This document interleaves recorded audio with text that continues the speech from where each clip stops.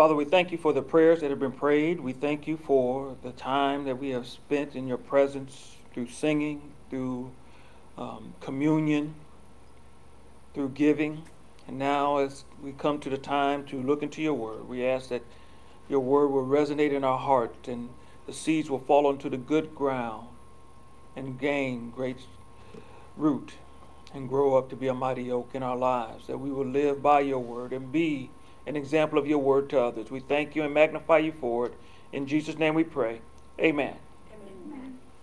All right, we are in the second episode of our series called Neighborhood Watch. And our neighbors are more than people down the road. Our neighbors, according to Jesus, is anyone who's in need. Being neighborly means reaching beyond ourselves into the lives of those who need help. Again, this is the second episode, and our first episode was entitled From the Start. And we were talking about how everyone was made the same. Everyone is on equal ground. Today our episode is, I was going to put it a little country, but I decided to do proper English, is who is that? Who is that? Not country. Who is that? For those of y'all that are fans of the New Orleans Saints football team, you know they always say who that. But no, we're saying who is that today. Our definitions are: neighborhood is the area or region around or near some place or thing or the vicinity. Nearness, the proximity. Watch is close, continuous observation for the purpose of seeing or discovering something. And then our final definition for today is neighbor. A neighbor is a person who lives near another, a person or thing that is near another, or one's fellow human being. I got to read that last part again. Or one's fellow human being. We're going to be in Luke, the 10th chapter, starting at the 25th verse. Luke, the 10th chapter, the 25th verse. And the good thing was that if you were paying attention during the children's video, I won't be up here about 2 or 3 minutes, but I know you wasn't, so it's going to be more like 20 or 30. But anyway, be quiet. All right. Folks trying to tell me they was hearing. I ain't listening to y'all. I'm going to take my 20 minutes. All right. All right. So Luke, the 10th chapter, starting with that 25th verse says this: And behold, a lawyer stood up to put him to the test, saying, Teacher, what shall I do to inherit eternal life? And Jesus said to him, What is written in the law? How do you read it? And he answered, You shall love the Lord your God with all your heart, and with all your soul, and with all your strength, and all your mind, and your neighbor as yourself. And he said to him, You have answered correctly. Do this, and you will live. But he, desiring to justify himself, said to Jesus, And who is my neighbor? Who is that? Jesus replied, A man was going down from Jerusalem to Jericho, and he fell among robbers who stripped him and beat him and departed, leaving him half dead. Now by chance a priest came along and was going down that road, and when he saw him, he passed by on the other side. So likewise a Levite, when he came to the place and saw him, passed by on the other side. But a Samaritan, as he journeyed, came to where he was, and when he saw him, he had compassion. He went to him and bound up his wounds, pouring on oil and wine. Then he set him on his own animal and brought him to an inn and took care of him. And the next day he took out 2 denarii and gave them to the innkeeper, saying, Take care of him, and whatever more you spend, I will repay you when I come back. Which of these three do you think proved to be a neighbor to the man who fell among the robbers? He, the lawyer, said, the one who showed him mercy. And Jesus said, you go and do likewise. Father, we thank you for your word. We ask that it falls upon the good soil of our heart in Jesus' name. Now, many of us are familiar with this parable. And we want to bring out a couple of highlights today regarding this parable. Who that? Who is that? My neighbor. Is it the person that lives next door to me? Is it the person that lives across the street from me? Is it the person that lives in my subdivision? Is it the person that lives in my city? Is it the person that lives in my country? Is it the person that lives in my state? Is it the person that lives in my planet? Who is that person that is my neighbor? And the answer to all those questions is yes. Those are all your neighbors. So we sometimes only say our neighbor is the person that looks like us. Sometimes we say our neighbor is the person that is in our same financial status. Sometimes we say, and when I say, I mean our actions, which speak louder than words, say that we only look for those that are like us, similar to us, and we call them our neighbors. But if we remove all the preconceived notions, all the preconceived, well, I guess stereotypes is preconceived, if we remove all that and look at it how Jesus brought it out, is if we follow Deuteronomy 6:4, which is where the lawyer got this from, which is called the Shema, which is the declaration that every Jewish person would say. It says to love people like you love yourself. Now, some of us love ourselves a whole lot. And so we are to love others like we love ourselves, but not putting in any preconceived notions or conditions. And so in this situation that we are looking at today, this parable that Jesus gave, he took the term neighbor to a whole nother level. Because we know the Jews were the kind that had the caste type of system. The rabbis only fellowship with the rabbis, and the priest only fellowship with the priest, and the Levite, everybody had their position. But Jesus went way outside that. He went so far outside that it caused some complications in people's minds and in their thinking. Because he could have said anyone else, and they probably would agree with him. But he went to the one folks that they disliked the most. Yes. He went to the folks that they just despised and said, this is what a neighbor will do. Now, if the shoe was on the other foot, if it was a Jewish person and the Samaritans were passing by, their expectation was that, yes, that's what a Samaritan would do because they don't really care about us. But what he did is he said it was a Jewish person that got injured, and it was Jewish people that walked by, and it was the despised person that did what was supposed to be done. The road that they were talking about is a road that was known for robberies. It was known for having people get beat up and killed. This road was known to be the path where thugs hung out. And so everybody understood. It's like when you tell folks don't go to this side of town at night. There are certain parts of town that even police officers don't go at certain times of the day, because the people are treacherous in their actions and what they do. So what Jesus says is, a Samaritan is your neighbor. It's like walking up to somebody of the old Black Panther Party and saying your neighbor is a Klansman.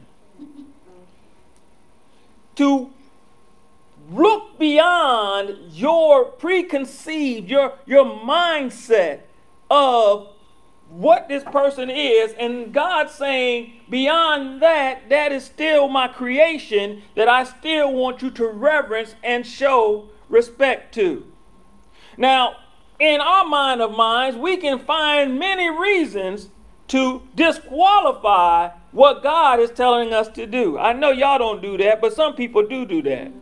Some people say, well, God, they was mean to me. Some people will say things like, God, they looked at me funny. God, they had on the wrong clothes. God, they smell funny. God, they find justification for them to not do what God has established as the standard for being a neighbor. And so it ties in with our subject, our series, Neighborhood Watch. Because a neighborhood is where neighbors are gathered together. Now, back in the day when I was growing up, neighborhood was where, like Cheers, where everybody knew your name. You would walk by folks that you had never heard before, and they would ask you about how your parents is doing. And so you always had to act in a specific way because they tell your parents. Now, the whole neighborhood operated together. There's a saying that we have today is that it says it takes a village to raise a child. And a neighborhood back in the day operated in that same manner. We were talking, I was watching a program and it talked about how in the early days of building houses, the front porch was really big, really open, and it allowed for when people were walking up and down the road to visit with one another. Today, the front porch is about 2 foot wide, but the back deck is about this wide because people have now isolated themselves from one another. Some folks don't even know when or if their neighbors are home. So the same type of mindset that it's very easy for us to be closed off and not realize who our neighbor is. I have discovered that when I seem to be at my busiest trying to do some things is the time when someone needs me the most. And I'm talking about I'm rushing to do some things. I'm trying to knock out my honey-do list, and I'm not really paying attention. And then I kind of look up at the cashier, and they look like somebody done ran over their animal. They just have this disposition. And you have to sometimes shake yourself and say, how you doing today?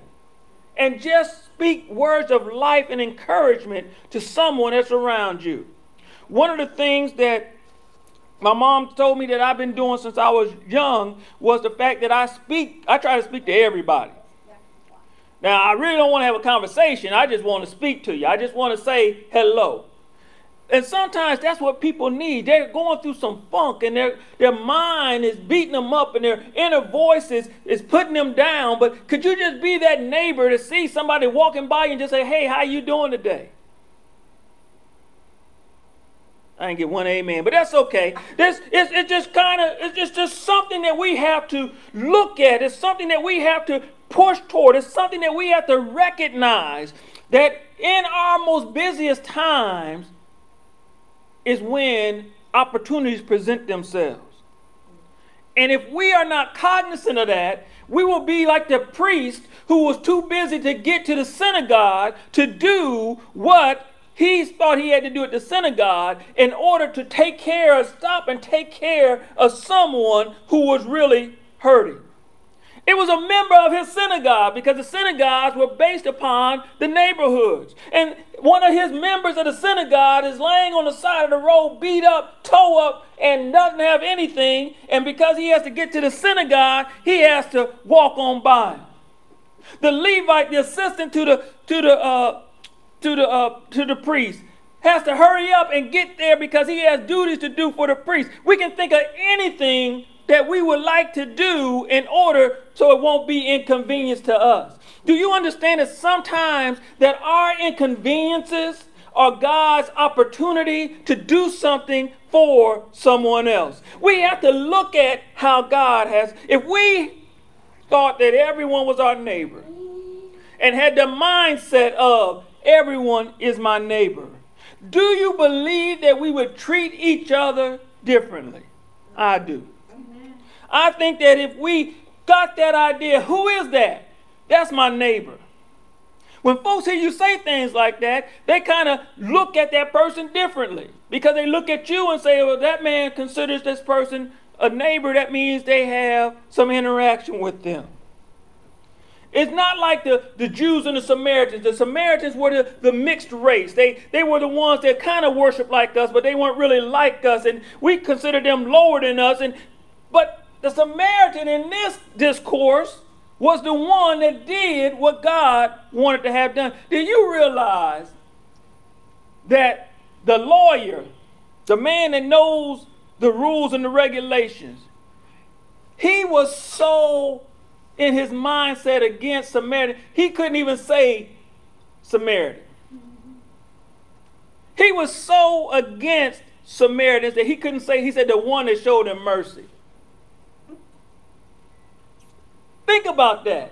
That we can get so entrenched in our ways that even when we are shown the right way, we still try to find a way not to capitulate to what is the right way. I ain't trying to get on nobody. I'm just trying to bring out some points. Yes.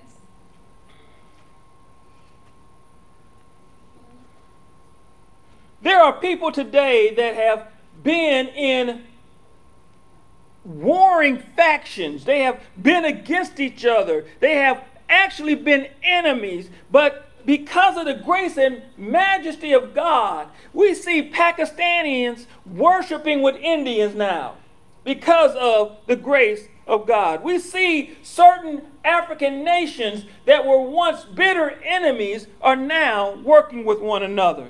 We see people that were rivals in high school or growing up because they were in different gangs are now coming together. Now, I don't want you to think that you are bad enough to test Jesus, because the Bible says the lawyer was saying one thing, but Jesus heard what his heart was saying even louder.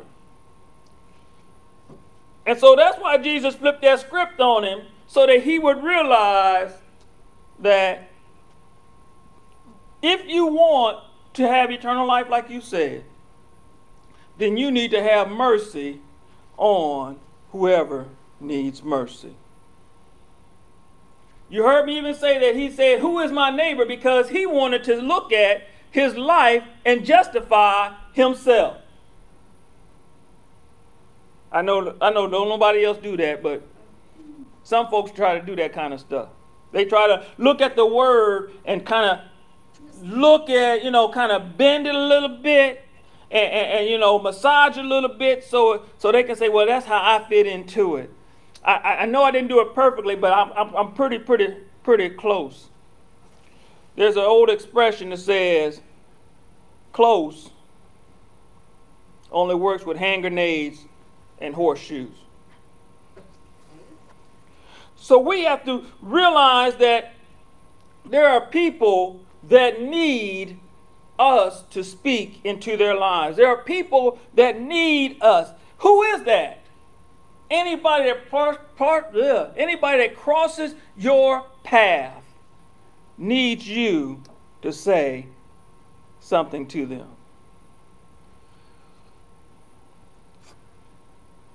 And I want to use Jesus' saying today If you look at yourself, and as you have heard this story, Jesus didn't call him out. All he said is, go and do likewise. And that's all I want to tell you. Go and do likewise. Go and do likewise. There was a saying that came out of this youth group that became a national phenomenon called "What Would Jesus Do?" And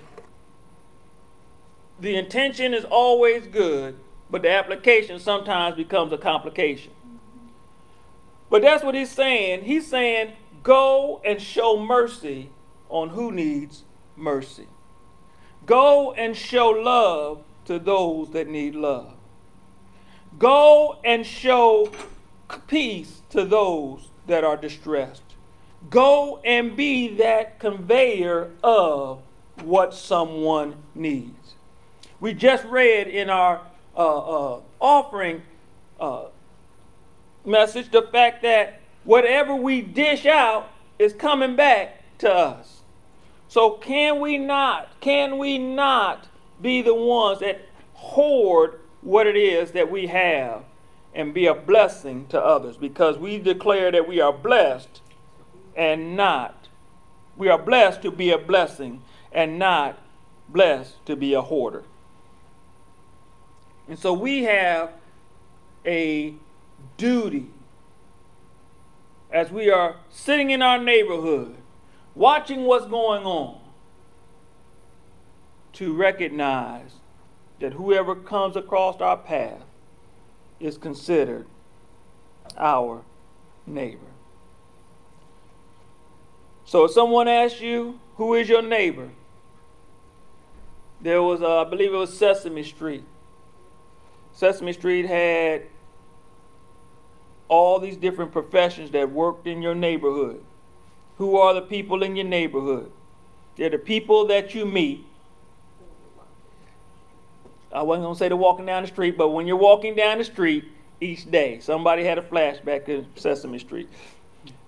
We have this time period now where our nation is at its craziest, as I believe that things are showing up that show how different we are. But somebody of people need to be that beacon, that light that shows we can still, in the words of, I can't think of his name right now, can't we all get along? Rodney King, thank you. Can we all just get along? Can we all just help one another? Can we all look at ways to make our communities that much better? Well, friends and family, I told you if you paid attention, I wasn't going to be as long, and I'm being true to my word. I believe. And I just want to let you know that everyone that you come across is that person. Just say hi. Just say hello. And if you make them, if you say hi and the person break down and start crying, now I think they might need a little help. So please also be that help. Don't say, well, I did what Pastor said. I said hello, and they over there boo-hooing.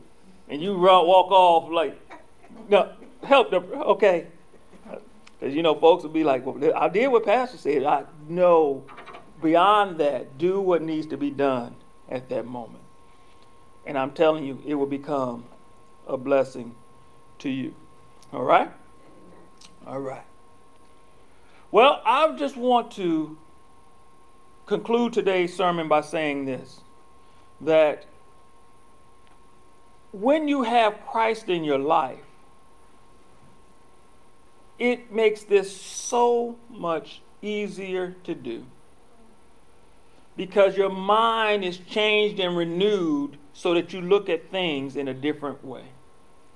And so we want to encourage, if you do not know Jesus as your Lord and Savior, today is as good a day as any to make that decision. The Bible lays it out very simply. The Bible says it like this. It says, if you confess with your mouth the Lord Jesus and believe in your heart that God raised him from the dead, you shall be saved. That word save is an indication of being rescued or delivered. You're being rescued or delivered from the penalty of sin. The Bible says that the penalty of sin is death. But the gift of God is eternal life through Jesus Christ our Lord.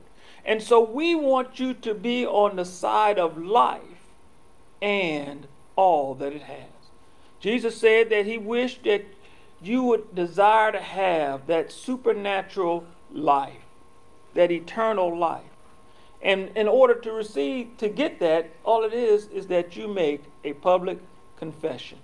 I don't mean that you need to get on the radio and make it. I mean that all you have to do is speak with your mouth and believe. And the Bible says that you shall be saved. Then the Bible also says that if you call upon the name of the Lord, you shall be saved. So it's not a very complex thing, but what it is the beginning of a journey to help you to become more in conformity to who Christ is in your life. And we want that for you. And we will assist you. If you're here in the local area, you can come fellowship with us. If you're not, you can email us at info@godshousecc.com, and we will assist you along this journey to help you to become all that God has for you to be. Because you are our neighbor. You are our family. You are the person that we desire to have reach everything that God has for you and how he wants to work in you. Well, friends and family, with that being said, we have just concluded our second episode of our series, Neighborhood Watch. This episode was entitled, Who Is That? And that is, who is your neighbor? Who is that person that needs you to be a neighbor to them?